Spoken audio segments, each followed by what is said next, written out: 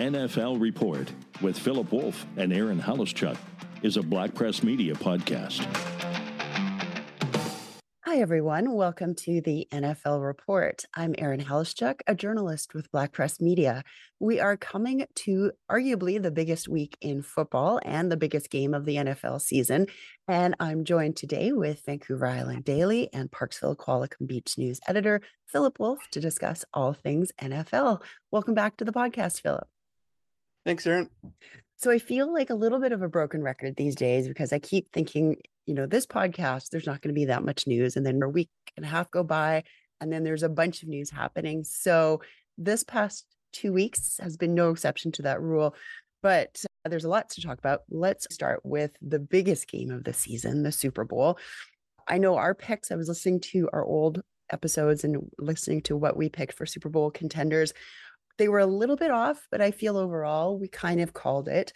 So we're looking at the Chiefs in San Francisco heading to Las Vegas next week. With the Chiefs beating the Ravens, does that just prove essentially to never underestimate Patrick Mahomes, no matter what type of season he has? I think so. I think once you settle into that type of success, people just start looking for what's wrong. And this year he had trouble with his receivers and things like that. But I think once you get a combination of an elite quarterback and an elite coach, it's hard to ever really count them out. And as much of a wagon as Baltimore was this year, they blew away almost all of the top teams. I was waffling a little heading in. I just didn't know. And Lamar Jackson just didn't really play that great either. But yeah, it's really hard to bet against Patrick Mahomes ever. It really is. Did the right team between the Ravens and Kansas City, did the right team win that game? I think so. I mean, John Harbaugh's a fantastic coach, but I think that Andy Reid and his staff just had a better plan. Yeah. They did a much better job of shutting down Lamar Jackson. I mean, it wasn't like Patrick Mahomes went for 500 yards and 5 touchdowns. Kansas City just had a better plan to shut down what the Ravens were doing, and I think that was the difference. Absolutely. Despite the season that Lamar Jackson had, does him losing the AFC Championship game, does that take him out of the MVP race? No, because the playoffs don't really have anything to do with the voting. So I don't think that factors in. But no, he should still be the MVP. I think he had a fantastic season. I still think he'll win the MVP, but I don't think he'll enjoy it as much as he would have if he coupled it with a Super Bowl title. True. With the Chiefs going back to the Super Bowl yet again this year, does it erase or does it cover up any of the questions that I know we had and a lot of fans had about particularly their receivers this year? I don't think it erases those questions because they're still there. I just think it says a lot more about, Patrick Mahomes and Andy Reid and Travis Kelce and their defense. It gets overlooked when you have a quarterback like that. Sometimes your defense can get overlooked. I think their defense was the reason that they won that game. I still have questions about their receivers, but they came through last week and, they only have to do it one more time. I think isn't that the worst thing about all of this? There's only one football game left. That's what I'm actually very sad about. And this week, I feel like I'm going to go into a little bit of denial. At least there's a bit of a lead up to the Super Bowl, but I sort of feel like, what do I do with myself this Sunday? Well, we know what you're doing the following Sunday. You're heading down to the Super Bowl. How is that going to be for you? I am. I'm very excited and very fortunate that I'm going to be heading there for that, basically the first in-person Super Bowl that I'll ever be at. I'm really looking forward to it. So I've got a position in the press box in the stadium, and I sort of have an idea in my head what the game might be like from seeing so many on TV for years and years and years. But I think my expectations will be blown out of the water. So I'm hoping to get to the stadium quite early on game day, just to kind of take in the atmosphere, to sort of figure out what other media is going to be there, look at the pregame action, see the teams warming up, see the crowds. It's going to be completely surreal. So I have a feeling no matter what I think it might be like in my head, it's not going to be anything like that. It's going to be so much more. So I'm really, really excited about heading down, and I'm going to try and take in some of the press conferences leading up to the game and after the game as well. So I'll make sure to get a full recap for all of our listeners for the final podcast of the year. Yeah, absolutely. Are you going on the field at all? After the game, I do have field access and I do have post-game press conference access. I find football to be not nearly as good live as it is on TV. It's kind of the opposite Yes. of hockey, which I like live. But if you're on the field for an NFL game, that's fantastic. But, when you're way up in the press box and stuff, it's just, even if you're a fan, here's a big pile of humanity moving 2 yards and everybody cheers and things like that. So I think it's much better suited for TV, but just the magnitude of the event and that's what makes football so great, is every week is a massive event, and the Super Bowl is off the charts, and in Vegas too. I mean, I hope you'll come back with all kinds of fun and interesting anecdotes. It's going to be surreal. And I think if ever there was a great place to host basically one of the largest entertainment events of the year, Vegas is going to be an amazing spot. And it's going to be really neat too. I've read a little bit about the stadium and just all of the technology behind it. And I'm really excited just to see that in and of itself. And with it being so new and such a perfect place to host a game, I think I'm going to be completely distracted looking at other media, who's writing what's going on backstage. Is Taylor Swift going to be there? All of that fun stuff. And just maybe this is a game where I think I'm going to be appreciating the entertainment factor a little bit more than purely what's on the field itself. Especially when you don't have a dog in the fight, so to speak. You don't Absolutely. have, those are the best games that I found to cover, where there's no emotional Yes. involvement and things like that. I remember once when I was just a kid back, and I was in the press box and my team was playing, and I let out kind of a loud whoop after a touchdown, and all these condescending looks from these old fossils, tut tut, what are you doing, young fella? Do you think Taylor Swift's going to make it back in time? It's quite interesting. I was looking at some of the things that are going on in Vegas, and there's odds of whether she is. Yep. There's all of the math that's been done online, whether she can make it back from I think it's her tour in Japan. I think she's going to be there 100%. If I had to place money, yes, I think she's going to be there. What do you think? Oh, she'll be there 100%. If I told you a year ago that one of the biggest storylines of the weeks leading up to the Super Bowl would be Taylor Swift's travel itinerary, what would you have said? That would have been just completely out of left field. The people in the NFL, like communications and marketing departments, this is just the biggest gold mine you can absolutely ask for. I cannot imagine them thinking of a better celebrity to talk about the NFL. You can't even buy this sort of publicity. No, 100%. And I think they've done a better job actually in recent telecasts of not showing her 77 times Yes. in a telecast. It's like after a touchdown or exactly. Something. If you're running a TV show, why would you not show her? Right? Who cares if a bunch of nitwits on Twitter get sour? That's just more publicity. Absolutely. And, ultimately at the end of the day, it's not just a football game, it's entertainment. And especially the Super Bowl. You're at the entertainment capital of the world in Las Vegas. So it's not just about the game. No, it never is. That's the best part. I think it's interesting, after so many years of shunning Vegas, it's like now they've just fully embraced all of that, and it just makes me chuckle a bit. And now it's becoming basically one of the hot spots for professional sports. I heard that there's a chance that the Oakland Athletics might be moving to Vegas, and they're, imploding another hotel to make way for a baseball stadium. That's probably a topic for another podcast, but it's amazing how it did a complete 180 in the span of just a few short years. Well, just follow the money. That's right. So just getting back to that game, just to wrap up the Super Bowl chat here, there's been a lot of questions about Brock Purdy, Mr. Irrelevant. We've talked about him a lot on the podcast before. I don't know, looking at the last game, the NFC Championship against the Lions, if he did a particularly outstanding job, or was it more the Lions' game to lose? But they did end up winning, and he did rally back considerably in the second half. First of all, can he win the Super Bowl? And can he win the Super Bowl by being a good game manager, or does he have to be absolutely an exceptional quarterback?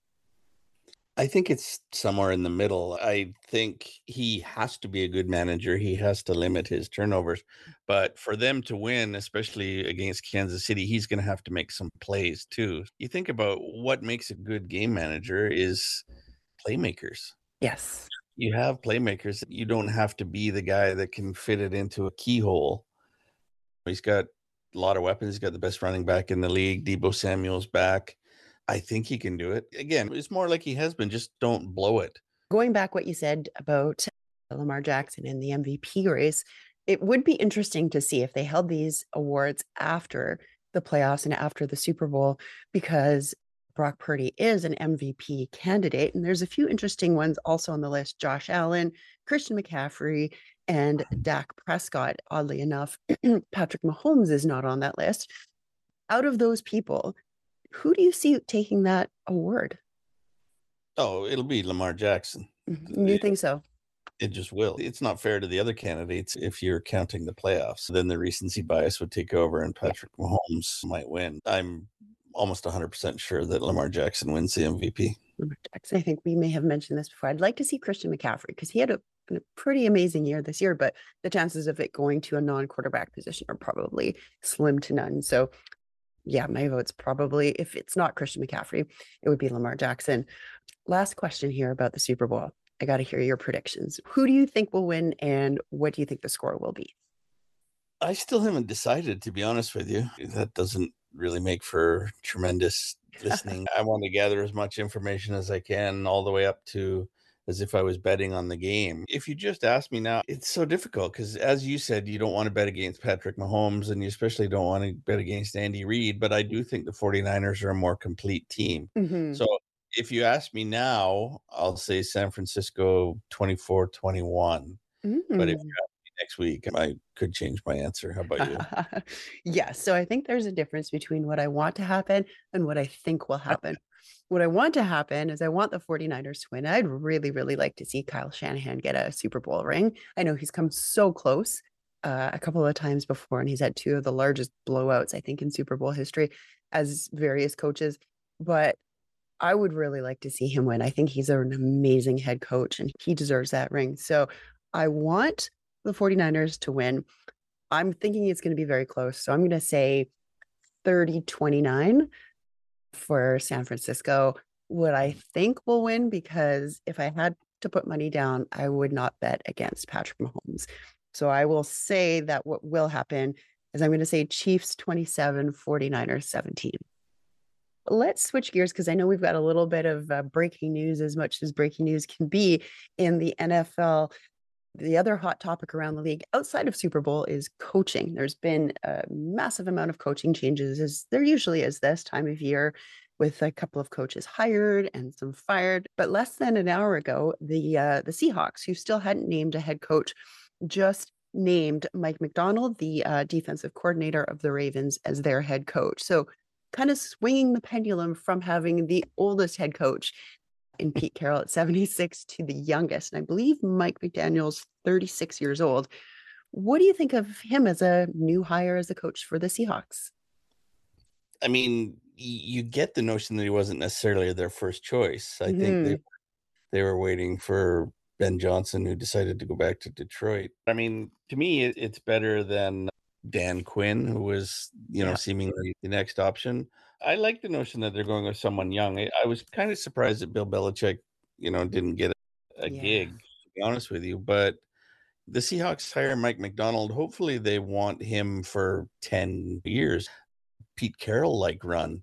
So I was a little surprised. Usually when they go from a defensive coach, they tend to follow with an offensive coach along those lines. But it's hard to say. I'm glad they went with youth because, I mean, they may have a couple of tough years coming up if they can't, better sort out their quarterback position. So as long as it's someone who's poised to take it in the long run, and the Ravens did have a fantastic defense. So I think given the time that they took and what they've done, I think it's a good hire for the Seahawks. How about you? I think so too. I was a little bit surprised by the fact that they went with another defensive coach, because I was going to ask you about that, if you had any concerns with them going with another defensive minded coach in the type of league that the NFL is. And I don't know if going with the defensive coach again might be their best bet. Although you're right, the Ravens had an incredible season and an amazing defense. So definitely willing to see how this plays out, whether he's going to have a tenure as long as Pete Carroll did. I guess that's up time will tell, but there's a tiny bit of hesitation. But I suppose out of the coaches that remained who didn't get hired, he would have been my top choice. And he has a chance to make it even better. A lot of it, we talk about the offense, will depend on who he hires to round out his offensive staff. Being a young guy, maybe he has some younger candidates in mind. That will be the interesting thing for me. Is I would have liked to have seen the Seahawks hire Mike Vrabel. I'm fascinated by the notion that Bill Belichick still doesn't have a job and may not get a job. I was going to ask you, do you think he will remain unemployed coming into the new season? Well, unless the Washington Commanders, the only open choice that's left, unless they, circle back, but they've already said they have no interest and they've been linked to Dan Quinn, again, more recently. It's hard to say. I think it's hard to present to your fan base a choice. Here's this 70-plus-year-old guy that's going to lead us for the next 10 years, because theoretically that's what you're hoping for every time you hire a head coach. So I think he'll probably get a job next year. He's a much better mid-season replacement. Right. Than he might be at the beginning of the year when you're telling your fans, this is the guy for the next 10 years. I think if he's a mid-season replacement, then he's just the guy that's coming in to fix it. Do you see him ever taking a non-head coaching position like an OC or a defensive coordinator? I don't see that just yet because he just loves power so much. You never know. I mean, he also just plain loves football. He's also such a looming presence that it might make it difficult for him just to be a coordinator.